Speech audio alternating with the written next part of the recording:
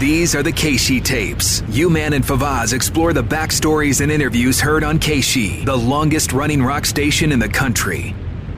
Welcome to Keishi Tapes. John Hewlett, Favaz. We go back in time. We do a replay of interviews that we've done over the years, and we talk about them, and we make fun of them. Yeah, and we learn things too. You know, things we forgot that an artist told us past that we find today to be either prophetic or ridiculous or right on the money. Or we realize we come to realize that we interviewed this person. We didn't think we did. Yeah, there's plenty of that, which is hard to believe.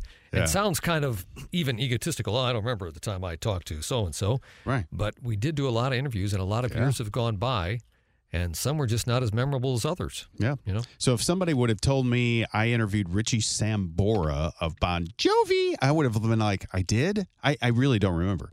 But it's on reel-to-reel tape. And apparently I did, and here's the evidence. We're going to do it. Here it is.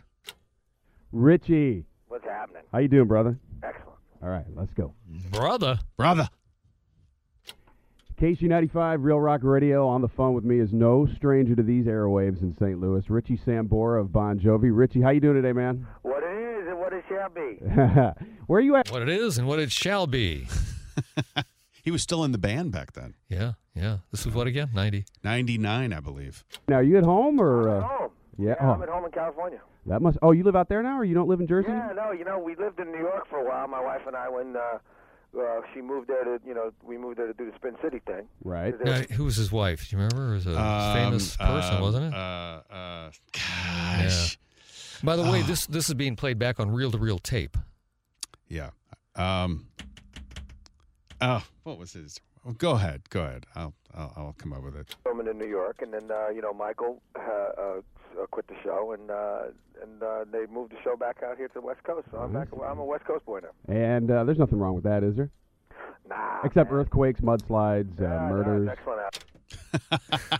And murders. All the good stuff. Heather Locklear. That's right. Yes, Heather Locklear. I couldn't think of it. Yeah. Man, the weather is like phenomenal all the time. Yep, I just recently experienced that myself. I was out there in Southern California. It was just amazing. Yep. 73 and sunny every day. I'm on the phone with Richie because tickets for Bon Jovi are going on sale this coming Saturday, and you guys will... Oh, you didn't say Bon Jovi. Well, I don't know that I was saying it back then. Oh. You hadn't built up your hate yet? Then my hatred was just welling at the surface, I think. It was just at the threshold. Town at the Savas Center on November 24th. Bon Jovi, the epitome of arena cock rock back in the 80s. Cock rock! Hey, oh, my gosh. Hey. Remember we used to use that term back in the day? Oh, that's so cock, man. Yeah. I remember I got an autographed picture that Jack Clark signed for me, and he wrote on there, "We're getting cocker and cocker every day." I remember that. Yeah. With me, Richie? I hope so. I'd like to think there's some real good songs there, too. Well, absolutely. But when you think about the videos and everything, your videos were great because they were in, most of them were in those big arenas, and you could see the crowd and everything. Well, it was cool. The thing that we did back then, and, the videos are a very, very funny thing because, it's hard to, do something really artistic in 3 minutes. And, all these movies. Yeah, most videos are just hideous, just ridiculous. Stupid. Yeah. The performance videos, although they were, very basic, ended up being the ones that probably made the most sense. Right. You know? They did. Video directors and stuff, they come in, they want to try to be like Fellini on you. Right. That's right. Kind of like weird, So we just got into a point where we just said, you know what? We're a rock and roll band. It's an honest thing. Roll camera. Here, come to the show, film the kids, film us. And that's what really worked, Hey, we're an American rock and roll band and high energy and lots of fun and good songs, and just film the crowd's energy and film our energy, and that's kind of what I think that honesty really worked for us. Yeah, they were asking these artists a lot of times to be actors, and they were terrible actors in most cases. Horrible. Yeah, this is coming from an actor, as you know. I'm an actor. Yeah, you're an actor, John. PU, Professor U, man. Watch him on the Cardinals Kids television show. You'll see the acting, and it's amazing. And that was a plug. Wanted Dead or Alive was one of the best videos that ever came out, to tell you the truth. Thank you. We're very, very proud of that song and that video because that was a very honest thing. They'd come into our rooms like first thing in the morning and wake us up. Right. And they just came on the road with us for about 5 days and just filmed what our lives were really like, from the buses to the planes to the hotel rooms to to the concert halls, and that's basically what it was. Left out the girls, didn't he? Yeah, see, I don't conveniently. Yes. They had really done that yet. I think we were the first one at that particular point in time. You know, it's very, very documentary-like. Yeah, it was cool. Let's see, Bon Jovi. Now you're not on the road now, but you go back out November 2nd for a U.S. tour. Now were you guys in Japan over the summer, or where'd you guys go? We started in July over in Japan. We did 5 sold-out stadiums out there, and then we went over to Europe and did 21 sold-out stadiums in Europe, which was a gas. It's bigger than big, man. People are liking this record. You know, it's about 6 million worldwide right now after the first single, so we're very excited, man. What record was that? 99, I don't know.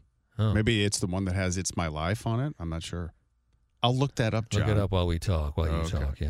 Right. That first single was a great one. Of course, the CD is called Crush, and It's My Life is great. So I guess when John was ready to go back, you guys must have been all raring to go, were you?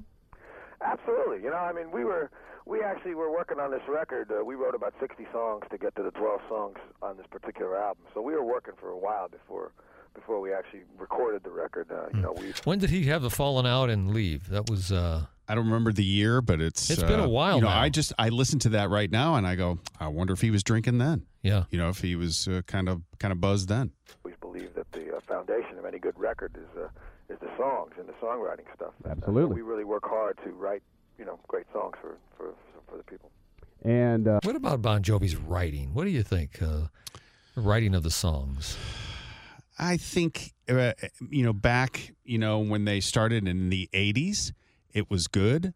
But to me, as they got older, he tried to write, John tried to write like Bruce Springsteen, because he was from New Jersey and he took on more serious subjects, if you will. And I just, that's where they lost me. Yeah, the wordplay isn't quite good because he was Bon Jovi. John Bon Jovi is a very good-looking guy, especially when he was younger. And that was what carried the band for a while. So then you have to start thinking, well, okay, but is there any depth there? Is he a good songwriter on top of it? And I guess you'd say mediocre. Yeah. Yeah. So you did Japan and Europe, and then you're coming here, and then you're going back. Are you guys going overseas again then? It's going to be, this tour is going to be on and off probably all the way through next summer. Really? There'll be another 20 stadiums in Europe next summer, and we have to go visit the Pacific Rim yet, in Australia, South Africa, South America. John. Yeah. So they haven't visited the Pacific Rim. They were scheduled to get some rim jobs. Yeah, they probably were. Yeah. Wow. Get to all those places. So, and now we try to pace ourselves. So it's we have a few weeks off to spend with our families in between the legs. Just like the old days, man, going all over the place. Going all over the place, but not straight through. In the old days, man, we used to burn ourselves out. We'd be touring for 16 months straight, without going home, and that's when we were single, and nobody had kids and stuff like that. Now we have to have a different pace. Well, you've earned it, man. You've definitely earned it. We're talking to Richie Sambora on Casey, and I guess a couple of years ago now it's been that Undiscovered Soul came out, and Casey was on a couple of those songs, and that was a great solo record from you, Richie. Was it? I don't know. That was just interview talk. Yeah, interview talk, yes. I don't remember anything from it. Oh, I remember the album cover, and I remember he came in the studio. Not when I was there. Did he come in when you were there? He might have. He probably did. You arrogant prick. Arrogant ass. I don't remember us ever playing any song from Richie Sambora solo that really ever caught on. I don't think it ever did. No. Well, we gave it some token spins, probably, and that was it. Yeah. Thank you very, very much. You're welcome. Got something else cooking after this whole thing is over? Absolutely. We're not sure what we're going to do, if the band's going to do another record straight off, or John and I will do solo albums, or John's going to do some movies, and I'm going to do a solo record, or whatever, So it's kind of up in the air at this point, but yeah, I always got a few songs sitting around in my pocket. What was I going to ask you? The behind the music. I always like to ask people that have had the behind the musics done on them what they think of it. Did you see the one on VH1? Yeah, I thought it was really good. I thought they did a really good job. I did too. I didn't realize that there was that much tension in the band at the time when you guys kind of went your separate ways. I think it was just a point where the band was exhausted. As I said, our touring schedules we were the hardest working band in the world at that particular point in time. We toured for 16 and a half months, like 2 tours right in a row. Right. And then riding that rocket ship to stardom, coming from the bottom to the top, and basically it seemed what it seemed like a few months. People have their different ways of dealing with fame and fortune and all that stuff, and everybody has their own pace in that. So, I mean, we were a little off kilter at that particular point in time, and then on top of that, we were exhausted. So the record that I was talking about with to him, Undiscovered Soul, came out in 1998. He put out one more solo record after that, not till 2012, and it was called Aftermath of the. So maybe that is a little of the behind the scenes of what happened. Yeah, Aftermath of the Lowdown. Yeah. So we definitely needed a break, and that's basically what the tension really was. And after everybody rested, and everybody, and I did a solo record, and John did a solo record, and we got that stuff off our chest, and then we got back together. So it was, I thought that the Behind the Music VH1, that's a great station. It is. Those Behind the Musics are really used to be. Yeah, it did used to be. Yeah. addicting. Once you start watching them, you absolutely want to keep on watching them. They're fun. You know what was funny, though, that I really didn't realize is that they pointed out the fact that when you and John did that acoustic set at the MTV Awards, that was the inspiration behind MTV Unplugged. That's right. Yeah. Man, that must blow you away. I mean, John and I we wanted to do something different because everyone else was out there with all those big productions and all the other stuff, and we said, let's prove the men from the boys here. Let's be the men. Let's go out there with 2 acoustic guitars and show people how the songs were actually written. Right. And we just walked off stage that particular day and got in a limousine and went to the next city, and got into our plane and went to the next city and kind of forgot about it. Right, had no idea what you just did. Had no idea. Everybody was raving about it, and we just continued to tour. And then later on, we read in Billboard magazine that they credited us for actually starting the whole Unplugged series. God, that's Fortunately, cool. we didn't get paid on any of those records. Damn right. We're talking to Richie Sambora of Bon Jovi. Once again, they'll be at the Savas Center November 24th, I think. Is that like the day after Thanksgiving or something like that? So I guess it's either the day before Thanksgiving or the day after. I'm not sure. So will you spend Thanksgiving on the road without Heather, or will you go home? No, I'm going to go home for Thanksgiving. Okay. So let's get to Heather real quick. Spin City, everything. I think the debut was last night, so things sound like they're going great for her. Yeah, man, it was hilarious. I thought it was great. They had like a little premiere party last night, and the whole cast and Charlie Sheen. And I got drunk. Until she went crazy. Everybody was there. And Charlie's doing great. Is he? Yeah, I was wondering, like, when they named him. He's a real good guy. Was it Charlie Sheen? Charlie? Probably. Let's. He's always been a good guy. He just, had a little problem. Right, everybody's had their problems. Charlie Sheen. But even when he was having his problems, he was always a good guy. He never really inflicted his problems on anybody else. Yeah. So, I mean, I've always liked him, and I've been friends with him for a while, and my wife has worked with him before, so he's a welcome addition to the cast, and he was really funny last night.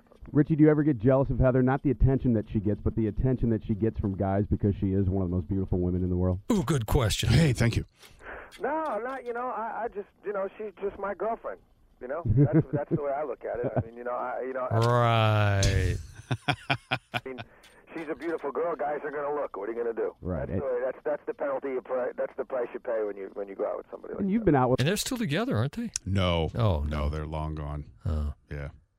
Well, Yeah. maybe it did bother him after a while. A lot of high-profile chicks, so you're kind of used to that thing in a way, aren't you? Yeah, I mean, I guess it's a thing that's in the entertainment industry. You meet people in your own industry, and the music business is very, very close to movies and TV and modeling and all that kind of stuff. So you kind of run in the same circles, So that's how I met all those different girls. I hear you. Hey, Richie, can't wait to see you, man. All those different girls. Yeah. Oh, he had some. Yeah. He had some top 24th. shelf. This is a building I don't think you've ever played. This building's only like 5 years old. Is it a cool place? Yeah, it's one of those new hockey places, that the good sound and it's really good for the artists backstage and all that stuff. So I think you're going to like it. And, Excellent. Tickets go on sale once again this Saturday morning at 10 a.m. for Bon Jovi. Come on down to see us, man. It's a good show. It's going to be good. November 24th at the Savas Center. And Richie, can't wait to see you, man. Thanks for calling us today. Our pleasure. All right, there you go. She was married to Tommy Lee. Heather? That's right. She was. Yeah. Yeah, she got around. And then she married Richie Sambora. I was wondering if she married him. Wow. She did marry him. So his daughter is named Ava Sambora. She is beautiful. Really? And I follow her on Instagram because she's beautiful. Mm-hmm. And I think that's her daughter with him. Yeah, I think so too. Huh. And apparently she's dating Jack Wagner. From the actor Jack Wagner, who's really a good golfer too. Yeah, was he from St. Louis? I don't think so. Jack what Wagner? Jack Wagner. Let me see. I thought one of those Jacks was from St. Louis. He was an actor. Jack Wagner is from Washington, Missouri. Washington, Missouri. Yeah. I'll be darned. I didn't know that. Yeah, she was just recently arrested. She's had some psych ward things. Really? She was taken to court. Yeah, she allegedly beat up a cop within the last year or two, something like that. Yeah, she kind of went off the deep end a little bit. I'll be darned. Well, Richie, I guess, is doing all right. You don't hear much from him these days because his career after leaving Bon Jovi really has done nothing. No, and I think we've established that. And he's John.